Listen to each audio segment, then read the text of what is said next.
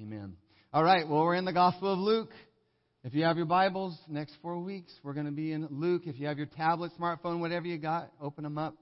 By the way, as Kyla said, next 4 years, probably. Kyla said we're in November, or somebody said we're in November. You know, that means that we're almost ready for our Christmas series, which is really weird to say. Like, where did this year go? But Christmas is almost here. But we're not there yet. We're still in the book of Luke because it's only November. Does anyone even decorate for Thanksgiving anymore? I mean, it's just like, have you noticed? They just skip it. Like, wait, hold, time out. Life is fast enough. Like, slow down. I am going to thoroughly celebrate Thanksgiving, and then I'll put up the Christmas lights. But here we are. So today, chapter 16. Again, I think it's fun to follow along, especially in your Bible. Even this week, I was feeling that conviction to really open up my Bible. But if you don't have a Bible, you can use your tablet or your smartphone. Again, I think it's good to follow along. But even there, if you don't want to do that, we're going to put it up on the screen. So we're going to be in Luke 16. You're going to love this passage. It's very powerful. And Jesus is going to tell us the story, and he introduces two characters. This is a very interesting story to me. I loved studying it this week. But you have one man who Jesus simply says is the rich man. And then another man he gives a name, and he says his name is Lazarus. So let's go ahead and pick it up. Verse 19. Again, this is Jesus telling this story. He says, there's a rich man who was dressed in purple and fine linen and lived in luxury every day. He wore purple. When I was in Israel, actually it was in Nazareth. I don't know if you guys remember this for those of you that went with us, but we learned that color purple, it was actually, the way they got it, pretty time intensive. And the reason it was so expensive is they had to crush thousands of these shellfish to get that color purple. So it was a very expensive dye. So again, just imagine this guy, he's dressed in purple. That means he's doing just fine in the wealth department. And then at his gate is another man, right? And the Bible says it's a beggar named Lazarus. Now the Bible goes on to give some description about Lazarus. It says he's covered in sores. And this verse 21 says he's longing to eat what fell from the rich man's table. He goes on to describe even the dogs came and licked Lazarus' sores. All right, so Jesus, he's setting the scene. We got two men. I want you to notice the contrast between these two men, right? The contrast between how they walked on earth, how they experienced life in this world. One man, he's a rich man. He's wearing that purple clothes. But then the other man, what? He's a beggar. He is hungry. He's covered in sores. Now, as I keep reading, I want you to pay attention to that contrast. Kind of hold on to it if you can. But in many ways, what you're going to see as we keep reading, their positions are going to flip. The contrast is still there, but it's going to flip as the story progresses. So I want you to pay attention how the rich man, he's going to become poor. By the end of the story, the poor man is rich. The rich man on earth who was inside the gate, that poor man, he who was on the outside of the gate, by the end, the beggar is going to be on the inside. The rich man's going to be on the outside. That man, again, the rich man who didn't suffer on earth, now he's going to, at the end of the story, be suffering in agony, the Bible says. While that man who suffered on earth, Lazarus, he is now no longer going to suffer. Pay attention to that as we go along. Oh, and then remember, who is he speaking to, or who is listening in? We got the Pharisees. We got those religious leaders who are listening in. None of that is by accident. He wants them and their hardened hearts to hear this story. So verse 22. The time came when the beggar died, and the angels carried him to Abraham's side. The rich man, he also died and was buried. In Hades, where the rich man was in torment, he looked up. He saw Abraham far away with Lazarus by his side. So he called him, Father Abraham, have pity on me. Send Lazarus to dip the tip of his finger in water and cool my tongue, because I am in agony in this fire. Again, are you catching? Are you following? Right? They had this experience before their death, but now things begin to flip. The angels, it's beautiful, right? The angels, they carry the beggar to Abraham's side. By Abraham's side. It's beautiful. It's powerful. If you know anything about Jewish culture back then, right? Where was that place of honor at the banquet? Right? Where was that place of honor? It would always be right next to the banquet host, to the side of the host. And here the beggar who wished, Jesus had described, he wished that he could just be under the table with the dogs to eat the scraps that fell off the table of the rich man. But now he is by the side of the father of all believers, Abraham. No more begging. No more sores. No more outside the gate. Beautiful, right? Beautiful. Peaceful. Powerful imagery. But as for the rich man, Jesus says, he died and was buried. He died, was buried. Now he's in Hades in torment. Again, a switch has taken place. And the rich man, he calls out. Jesus says he calls out just for some relief. Could I just get some relief from the agony of this fire? He asks Abraham to show him some pity. Lazarus, it's incredible, right? He says, to dip the tip of his finger in some water to cool my tongue. I mean, this shows you, by the way, how intense this agony is, that just a drop of water would be relief. But Abraham replies, Son, remember that in your lifetime you received your good things, while Lazarus, he received bad things. But now he is comforted here, and you are in agony. Besides all this, between you and us, there's a great chasm that's been set in place, so that those who want to go from here to you cannot, nor can anyone cross over from there to us. So anyone watching today, whether you're in this sanctuary or whether you're watching online, just in case you were wondering if you could change your mind about God maybe after you die. Just in case you were wondering if you could change your position with God after you take your final breath on earth. I think this statement gives a pretty clear picture. There's no crossing over, even if you wanted to. So then he says, well, then I beg you, Father. Right? If there's no hope for me, then I beg you, Father, send Lazarus to my family, for I have 5 brothers. I got 5 brothers. Warn them. Right? Let Lazarus go and warn them that they will not come to this place of torment. But Abraham replies, they have Moses and the prophets. Let them listen to them. They have Moses, right? They have the law. They have the prophets. Let them listen to them. I think this goes back to Jesus' frustration over how the Jewish leaders had been handling the law. If you remember earlier in 16, I was going to actually preach on that message on marriage and divorce, but I got tremendously sick, so that didn't happen. But if you remember, he's very frustrated with the way God's people have handled the law. And because by this point, if you go to the larger story of God's people, like the people of God for generations, God has already been sending a very clear message. It has not been vague. A clear message of, one, who He is, but also, two, what He required. For a long time, for generation after generation, through His law, through Moses and the prophets, communicating His love, His grace, His compassion, His mercy, His faithfulness, His justice, His expectations, His commands for so very long. And yet, as God has been tremendously faithful, His people, come on, have you read the Old Testament? They have not been faithful to God. Though He has been faithful to them, they have not been faithful to God. So this would include the rich man. This would include the rich man's 5 brothers. They haven't been listening to God. This man has an idea. I know. Send Lazarus to warn them. Abraham says no. They already have Moses and the prophets. Rich man, he's tenacious. He doesn't give up. In verse 30, he says, no, Father Abraham, but if someone from the dead goes to them, they will repent.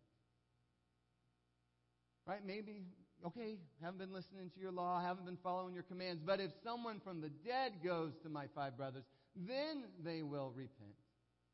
And he says, no. If they don't listen to Moses and the prophets, they won't be convinced even if someone rises from the dead.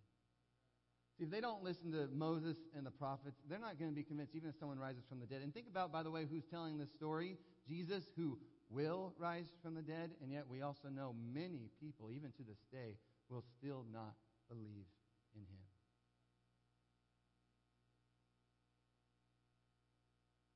Jesus had a high view of the law and the prophets. Did you know that? He loved His Father's word. A high view of the law and prophets. In fact, we know that Jesus didn't come to get rid of the law, but to fulfill the law. We're told that Jesus is the perfect fulfillment of the law. In the famous Sermon on the Mount, right? We all know this one, but he calls the people of God to come back to the law, but not just the letter of the law, but what? To the spirit of the law, the true heart of the Father, what it really means to love God and to love others, what it means to even love your enemy. Oh, we need that word today, to love your enemy, to turn the other cheek, to give freely to those in need. And he shares this story about the rich man, and he shares this story about the beggar, but you can just see it comes from this place of frustration, probably a place of grief, sorrow over God's people, especially the leaders of God's people. Their hardened hearts, their stiff-neckedness, their hardened hearts had misinterpreted and rejected the law of God. Really, they had rejected God himself. And a word from Lazarus or a dead man raising from the grave, guess what? Nothing's going to change that heart. You need to hear this. You need to hear this today. Because outside of Jesus, you're in a world of hurt. You need to hear, because there's this idea in our world right now that says at the core of who we are as human beings that we are good. And so we can kind of just choose to do good, right? If we'd all just kind of behave, we could make this thing work. But that is so far removed from what the Bible says about us. Yes, when he made you, he stepped back and he said, it is good. Absolutely. But when sin entered your heart, we play around with sin as if it's just some little thing to kind of just talk about every once in a while in Sunday school. No, sin has corrupted the good work that God has made. Sin comes in. Isaiah 64:6 says that now, as a sinful man or sinful woman, your best attempt at righteousness, your best attempt at a good work, your best attempt at righteous living, he says it is like filthy rags. It is the same as the rags that a woman would use in her menstrual cycle. That's what it means in Isaiah 64. That's your best attempts before God outside of Jesus. By the way, that message does not preach well at all in 2020. But that's what the Word says. Now we know Jesus. Aren't you thankful that we're worshiping Jesus today? We know that Jesus came in and he paid the penalty for our sin. He removes our sin. He washes us clean. He brings us back into a good, right, fresh, clean garden relationship with God. Praise the Lord. Praise the Lord. But outside of Jesus, we need to see this. There's a stubbornness. There's a wickedness in fallen humanity that will reject God again and again and again. We see this in human history. We see this in our current history. But come on, outside of Jesus, we see that in ourselves. We see that in me. We also see that in the Bible, don't we? That's why I love reading the Bible every day. The same people who rejected God's law, guess what? They're going to reject God's Son. The same men who misused God's commands, they would be the men that would have Jesus killed on that cross. The same men whose forefathers, the Bible says, had killed the prophets whom God had sent, now they're going to kill the Son whom God has sent. Again, as much as that sinfulness and stubbornness was in them, without Jesus in your life, it's in you too. It's in you too. I want to show a quick video. I think it does a real good job explaining the law and the prophets.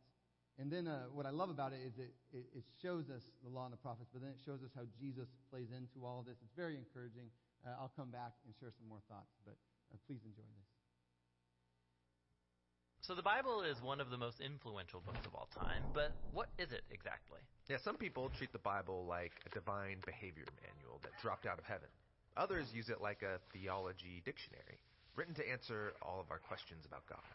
And others still think of it like a grab bag of spiritual one-liners and inspiring stories. But here's the thing.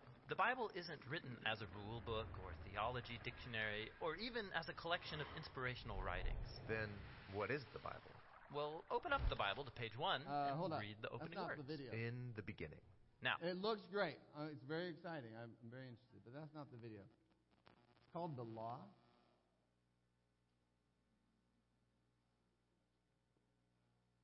If you just want to go online, you could search it, The Law.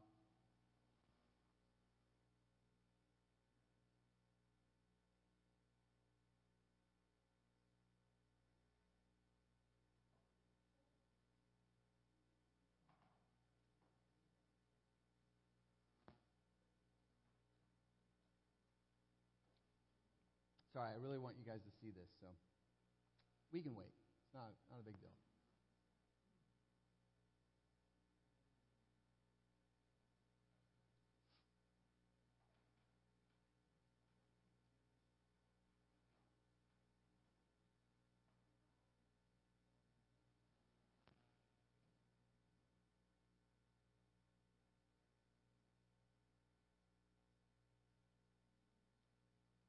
Through the magic of editing, when we post this online, none of this will be here.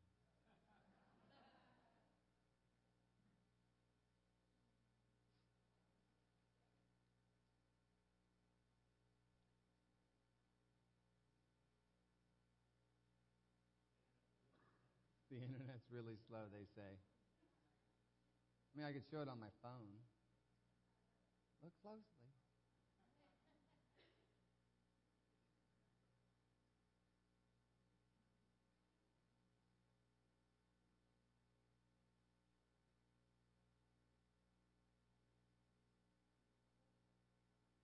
What do you guys think in the back? I know you guys are working hard. Do you want to try to find it, or should I just move on? I'm good with either way.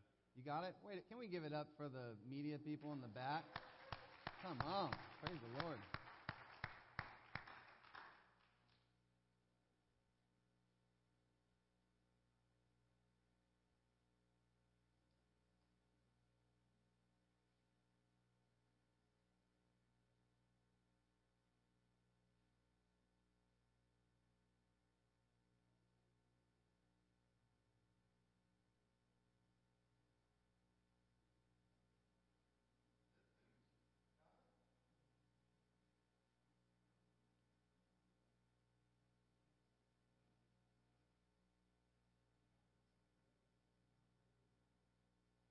Nothing? It's okay. We can go without it. All right. It was amazing. You would have loved it. So the people in this parable, the rich man and Lazarus, again, Jesus is speaking directly to a wickedness that is deep within those that are listening to him. Jesus is very intentional with the stories he tells people. We got to understand that none of what he says is accident. He's always thinking about the crowd. He's always thinking about who's listening in. And the people that are following Jesus, you got to get this. They think, I've been around enough people, enough even Christians that are this way too. They just need another sign. Right? Just give me another miracle. Just one more sign. Just one more miracle, and then we will believe. Right? Come on. You know, you've been at just one more time, and then I'll change my ways. But see, in the way that they've lived their lives, just like the rich man in this parable, by their actions, by their words, by their decisions, by their choices, the way you have lived your life on this earth in such a way where you have avoided caring for the poor, even the poor that are right outside of your gate, not being concerned for the outcast, not being abandoned or cared for the abandoned, when you have completely disregarded God's greatest command to love Him and to love others, when you have disobeyed God at that level, I want you to hear this, things are not okay with your soul. They are not okay. You need help. You need help. There's a terrifying reality. This haunts me more than Halloween ever could. If you think Halloween is scary, this is scarier. There are so many people right now living on this earth that are exactly the same as this rich man, and they think they are okay. They think the way they're living is okay. They don't see a desperate need for a Savior. There's a stubbornness in humanity that terrifies me. I talk to a lot of people in my job, dozens a day probably, and you can just hear it in a person's voice. I don't care what they call them. I hear this from Christians, non-Christians, everybody. You just hear a stubbornness in their voice. They would rather live for themselves, rather live for their own riches, their own comfort, their own convenience, own wants, own desires, own dreams, than to ever think about surrendering to God, to ever bow their knee to God and say, God, teach me how to love God and how to love others. It breaks my heart that in this season, the church hasn't risen up in true repentance to say, forgive us, Father. Show us, teach us how to love God and love others. I'm tired of being around people that are just entrenched in hate and judgment when we should be falling on our knees saying, Jesus, I repent. Teach me how to love you and to love others. That's the call of the church. And it hurts my pastor's heart to keep on receiving these texts and phone calls and emails that just are missing the mark. His heart is just reaching out to people, and yet their stubborn hearts will not let him in. And they're rejecting God. They're rejecting God. It's so scary, isn't it? I mean, it should grieve us. It should freak us out that people around us that we love, that are our family members right now, are rejecting God. But then I think you need to hear this, LifeSpring, and it's actually kind of encouraging. Lately, I've left many of my conversations with non-Christians with tremendous hope. I mean, it's been fun. And I use that word intentionally. Fun. I've been happy. I've had conversations with non-Christians who are seeking a better way. They don't want to live the life they've been living. I've had these conversations, and even if their current realities, they're messing it up and they're causing destruction, they don't want that, church. Can we please stop judging some of these people who are seeking after God? They don't want to live that way anymore. They're coming to realize something is broken, something is missing. They want to live their lives for something bigger and better than themselves. I'd say it this way, their hearts are being stirred. But who are their hearts being stirred by? By God. God is stirring their hearts. They want to know more about God. That's why I'm so excited about Alpha. Oh man, Alpha's going to be fun. Invite those family members. Invite your friends. Invite them. It's going to be fun. F-U-N. It's okay to have fun in church. You know why it's going to be so fun? Because they're curious.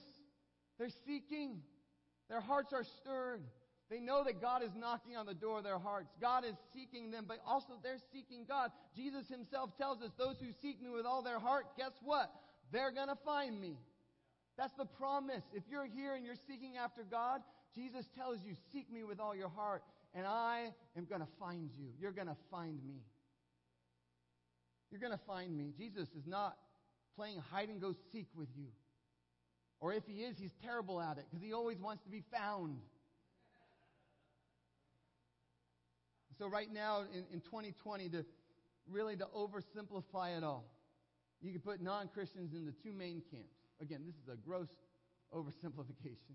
But two main camps. One camp, those who are seeking after God, those that are open to God, compared to those who in their stubbornness, they want nothing to do with him. And yet, newsflash, both camps need Jesus. We all need Jesus. And Jesus and his radical love, his life, his salvation, they can break through both camps. Right? Come on. You remember the story of Saul and Paul, right? He can break through both camps. His love can break through the most hardened heart. In fact, I think of it this way. Even as Jesus told this story about the man, the rich man, the beggar, all that stuff, because of Jesus' love, his passionate love for his Father and his love for those that are listening, he was willing in that moment to accept anyone who would believe him, including, by the way, those religious leaders, including any of the Pharisees. In fact, we know that Pharisees, some of them, do believe in Jesus. Anyone who would count the cost, anyone who would give up their own plans and desires and live for the kingdom of God, regardless of how they entered into the room, if they were seeking or stubborn, regardless of how they came into that room, he would graciously, radically accept anyone who would repent and believe in him. That's Jesus. That's Jesus. But what this video was going to show us, and maybe I can send it out because it really is so good. It shows us that when Jesus came to earth, living, dying, raising again, that it really does change history. Because now with Jesus, when you turn to Jesus, if you're watching online or if you're in this sanctuary, when you confess him as Lord and Savior, you are actually given a new spirit. And you're given a changed heart. Where you now have this ability to follow his commands. Did you know that? Christians are so afraid to say that. But did you know that? That the power of God, you actually have it changed, transformed. It was a heart of what? He says stone that was turned into a heart of flesh. It's now alive. You have the Spirit of God now placed within you. Did you know that, church? That you don't have to go around rejecting God, but by his Spirit within you now, you can by Jesus. The Bible says he is the high priest of a new covenant. And that Jesus, he puts the Holy Spirit inside of you. And by Jesus and the Holy Spirit now inside of you, you can obey the greatest commandment of the law, which is to what? Love God and to love others as yourself. The Spirit of God. This is why we talk about the Spirit every Sunday, because Jesus, what he did on the cross, made a way for the Spirit of God to be living inside of you. And by the Spirit of God within you, you can now love God and love others. No more excuses, church. We can radically love God and love others. How? Not on my own, not in my flesh, but by the power of God living within me. Hallelujah. Jesus changes everything. And that's available to anyone and everyone who turns to Jesus. You don't have to beg for a dip of cool water when you die. You do not have to be separated from God in agony. For you can live in joy and abundance eternally with the one who made you and has plans for you. But you got to hear this. It's only found in Jesus. He's the only way. He's the truth, the life, the way. No one comes to the Father except through him. You got to get this. Just if you hear anything today, hear this. It only comes by putting your faith in Jesus, believing in Jesus. Now, I want to make this clear. Believing in God, like believing he exists, like believing Abraham Lincoln existed or this podium exists, that doesn't do much for you. The Bible says even the demons believe in God. The accuser, the Satan, he believes in God. Do not ever be confused on this one. It isn't just believing in God that saves you from eternal separation from him. That rich man in that story probably believed in God. To be saved, you must put your faith, your belief, a real faith in Jesus, in his life, in his death, his resurrection. And then allow him to radically change you from the inside out. Radically change you where you begin to walk.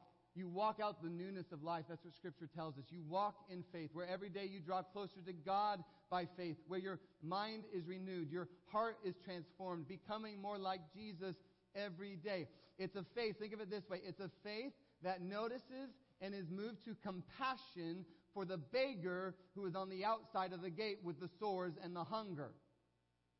It affects you, church. It affects me. It affects our lives, our everyday lives, not just somewhere that we go when we die, but this day, this moment, right now, at this time, that it would affect how we move and breathe. Remember, the rich man, he believed in God. The religious leaders, they believed in God, but these men walked by every day, walked by hurting people, right by the outsider, right by the outcast. They walked again and again and again. And Jesus actually calls them in another portion of Scripture. He says that these men are like whitewashed tombs full of dead men's bones. Looking all pretty on the outside, but full of death. Death. In our men's group Thursday night, I loved it. We learned that believers, true believers, we are people of conviction.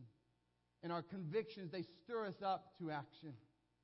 Again, even the demons believed in God, and they're going to spend eternity in a lake of fire. The faith that God requires is a faith that not only believes in God, but trusts God, obeys God, follows God, full of conviction, making decisions and choices to love God and to love others, all to the glory of the one who made you. You know what it makes me think? I was thinking about this just the other day. It makes me think of the criminal on the cross. I think we get this one wrong sometimes, but that criminal on the cross, when he turns to Jesus, think about it. He knows he's about to die. He's got a few moments left on earth. But look what happens. You can imagine the scene. He looks to Jesus. It's in Luke chapter 23, if you want to look it up, verse 42 and 43. He says, Jesus, remember me when you come into your kingdom. You've heard that before, right? Very famous passage. Jesus, remember me when you come into your kingdom. Jesus' response is so good. He says, truly I tell you, today you will be with me in paradise. See, what we have to understand in this passage here You might want to write this down. The criminal didn't just want to be saved from something, but he wanted to be saved into something. Does that make sense? He didn't want to just be saved from something. He wanted to be saved into something. Because you hear it. You hear his heart. He says, remember me. Jesus, remember me when you come into your kingdom. His heart, his passion is to live in and for the kingdom of God. We got to understand that he didn't want to just be saved so he could keep on messing up. Right? He didn't want to be saved so he could just keep on living the life that got him on the cross in the first place. No. He wanted to be saved to be led into a real, abundant, full life, full of the goodness of God, full of the kingdom of God. As you establish, right, you see, like, God, as you establish your kingdom on earth, Jesus, I want to be a part of it. As you establish your kingdom, Jesus, as you rule, as you reign in your justice and your mercy and your righteousness and your joy, I want to be there. I am so sick and tired of living the way I've been living. I am tired of causing death and destruction wherever I go. So Jesus, I'm ready for something new. Jesus, I'm ready for something good. I'm ready for something beautiful. Would you help me, Jesus? Would you change me so even if I die on this cross, I'm going to live forever in your kingdom. Glory to God and amen. Come on, church, you know how awesome it's going to be when we see Jesus come back and he consummates his kingdom once and for all. And, oh man, I hope I get to meet that criminal. Fully restored. Fully redeemed. It's just beautiful. Like, right? You can feel it even now. Just fully forgiven, clean, living with purpose, living with intentionality, living God's kingdom. Come on, church. Whole. Not what society said he was. Child of God, living in his kingdom. I'm a citizen of God, citizen of heaven, fully restored, fully redeemed. I can't wait, church, because it isn't just about being saved from eternal agony. Yes, that's a part of it, but it's about being changed to live in and for the everlasting kingdom of God. Hallelujah. If you're here today and you're truly seeking after God, if you're watching online and you're truly seeking after God, I just believe that there are those that are right now just, you hunger to know that God is real. You hunger to have a relationship with him. If that's you, you just need to hear this. It isn't about just making an intellectual decision that God is real. Again, like Abraham Lincoln. No, it's so much more than that. It is a willingness, and it is radical, and it is an actual faith step. It's a willingness to let go, to let a very real God to radically change you from the inside out, so that when all is said and done, for all eternity, you will not be on the outside of the gate looking in, but you will dwell in the house of the Lord forever and ever. Amen. Worship team, come on up. Prayer team, if you would come on up. See, God is calling some of you today to say yes to him. In fact, even as I say that, I don't even need to say that. You don't need a pastor up here to tell you that, because you know it. You already know that your Maker is calling you. You know it's true. Online or here in person, you feel it in your chest. Your heart your chest can barely contain your heart, right? It's pounding. You have sweaty palms. You know it, that he's speaking to you in this moment. He has this joy and delight over you. He offers you this free gift of life, of salvation, to live in his kingdom forever, in his righteousness, his peace, his joy. That's what he's offering you today. And by the way, no one else, including a pastor, can change the human heart.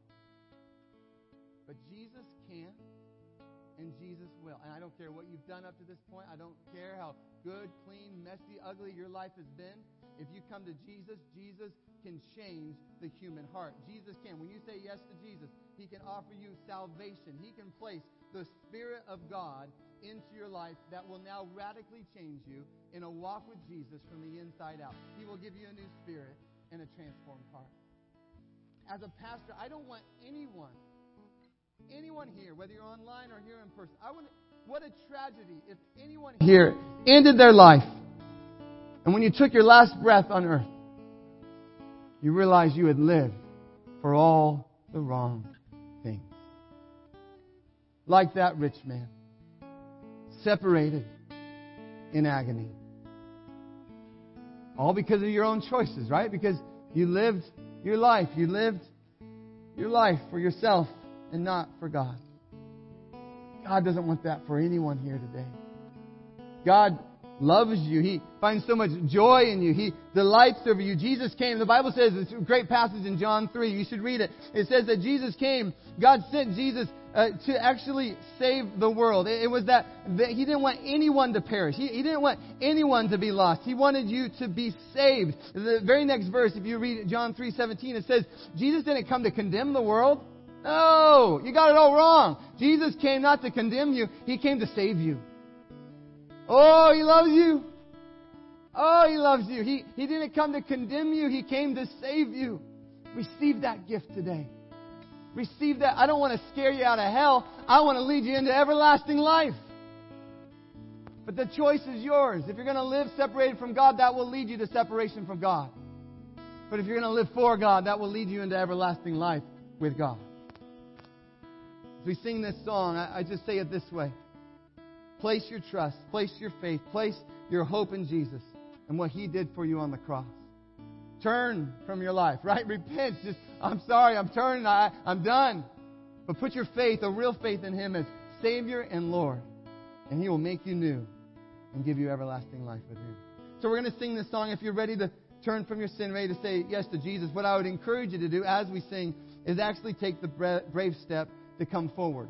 And that's why Pete is over here, and that's why Lori is over here, is for you to come forward, and they're going to walk with you, to pray with you, to start a conversation with God, where you can say, God, I'm laying it down. I'm letting go. I'm ready to live for something bigger and better than myself. Forgive me of my sins. Forgive me of my sins. I believe in what You did on that cross to forgive me of my sins so that I can now live for eternity with You. So I just encourage you as we sing this song, if that kind of makes you nervous, I get that. I would just say, be brave. If you're online, be brave. We have someone right now online ready to pray with you. Be brave. Type it into that chat. I'm ready to give my life to Jesus. Be brave. If you're here and that makes you nervous, I get that. I totally understand that. It's even kind of intimidating at times. But if you want to, just grab the person you came with and say, hey, would you come with me up front? Let's do this together. I've done that before with people when they say, hey, Dan, would you come up with me so we can do this together? The person you came in would love to do that with you. So let's stand together. Let's sing this song. And again, receive salvation. Receive Jesus into your life. Never be the same again. Never be the same again. Sing, I speak Jesus.